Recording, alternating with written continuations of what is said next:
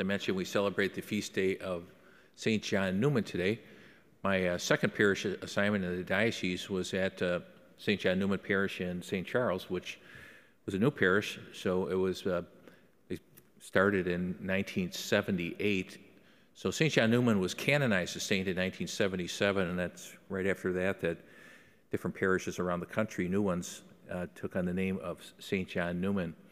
And a great American saint. He was born in Bohemia in 1811 and was a missionary.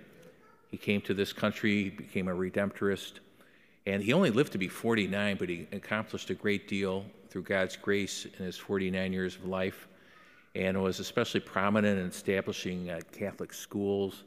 He became the Bishop of Philadelphia and died in 1860. So 49 years of life.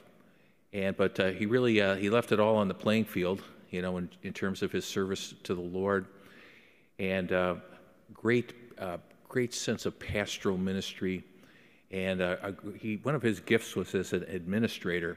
So just a number of parishes and schools that began under his leadership was really astonishing in a way. But it's all what God does with one's gifts. And I'm sure there were times where St. John Neumann, I mean, you think of the times in that era, you know, just with lack of transportation and medical care and, you know, just about everything, that he really had to have deep faith and trust in God's providence.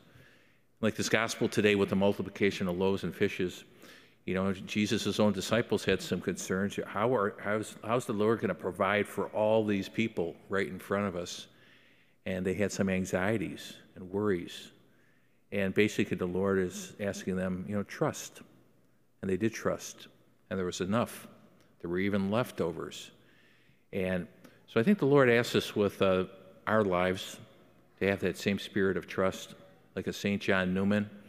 And we have different gifts, different abilities, but the Lord can work through us to bring about his purposes on this side of heaven.